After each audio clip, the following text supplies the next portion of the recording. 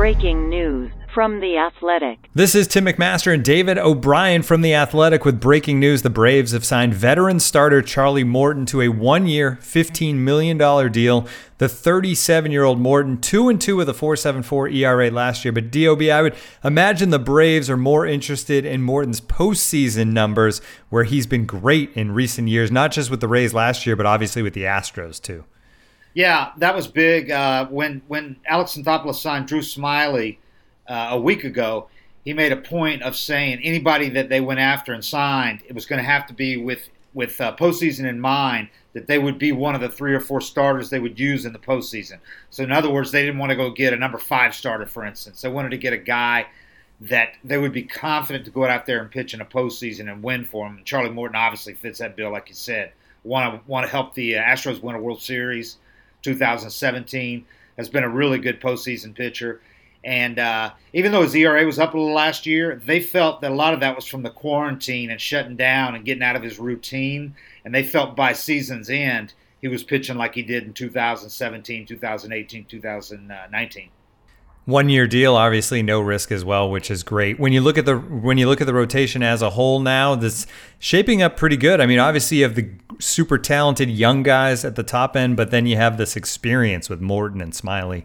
Yeah, I mean it's pretty stocked right now. If they think Mike Soroka could be back, I mean as soon as opening day, but this allows them to be cautious with him and not push it at all, because he's too valuable long term to risk anything with the Achilles. He's coming back. He did that in August, so his recovery is going really well. He's out throwing, doing flat ground, long tossing out at Truist Park right now. It looks good. So they think he could be back as soon as opening day, but more likely maybe in the first month of the season.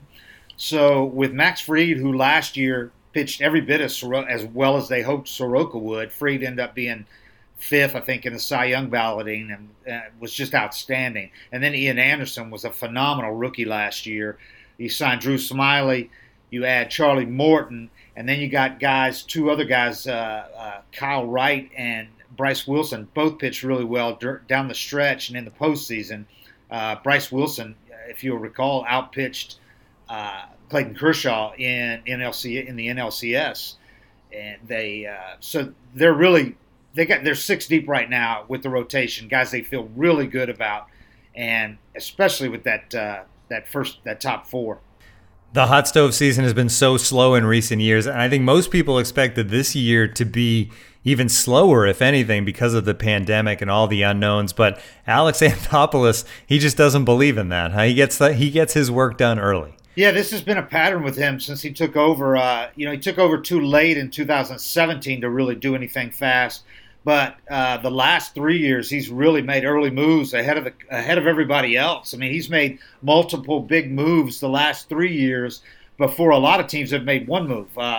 In 2018, it was Josh Donaldson and Brian McCann. He signed one of them right before Thanksgiving, announced them both right after Thanksgiving. So he had 2 moves by the end of November then. Last year, they jumped on Will Smith, 3-year, $40 million deal.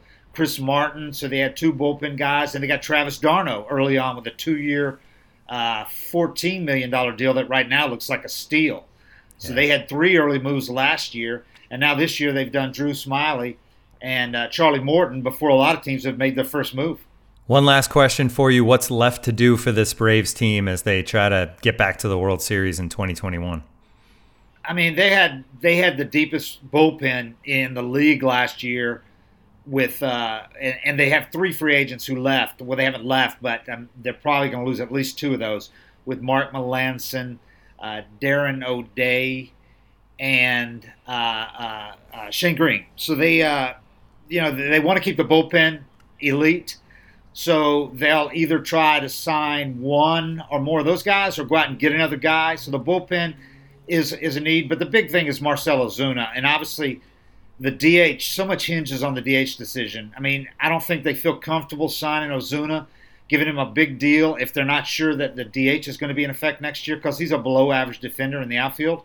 But if there's going to be a DH next year, I wouldn't be surprised to see the Braves pull out the stops and kind of get into a little bit of a bidding war for Ozuna, because he was huge last year hitting behind Freddie Freeman. It was a perfect combination in the first 4 in their order all won Silver Slugger awards, and they'd like to bring him back.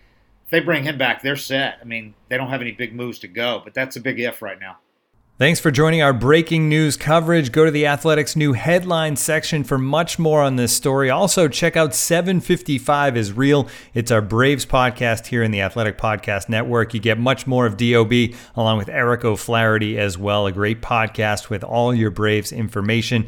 To get access to all The Athletic's great sports content, visit theathletic.com/headlinepod, where you can join right now for just $1 per week.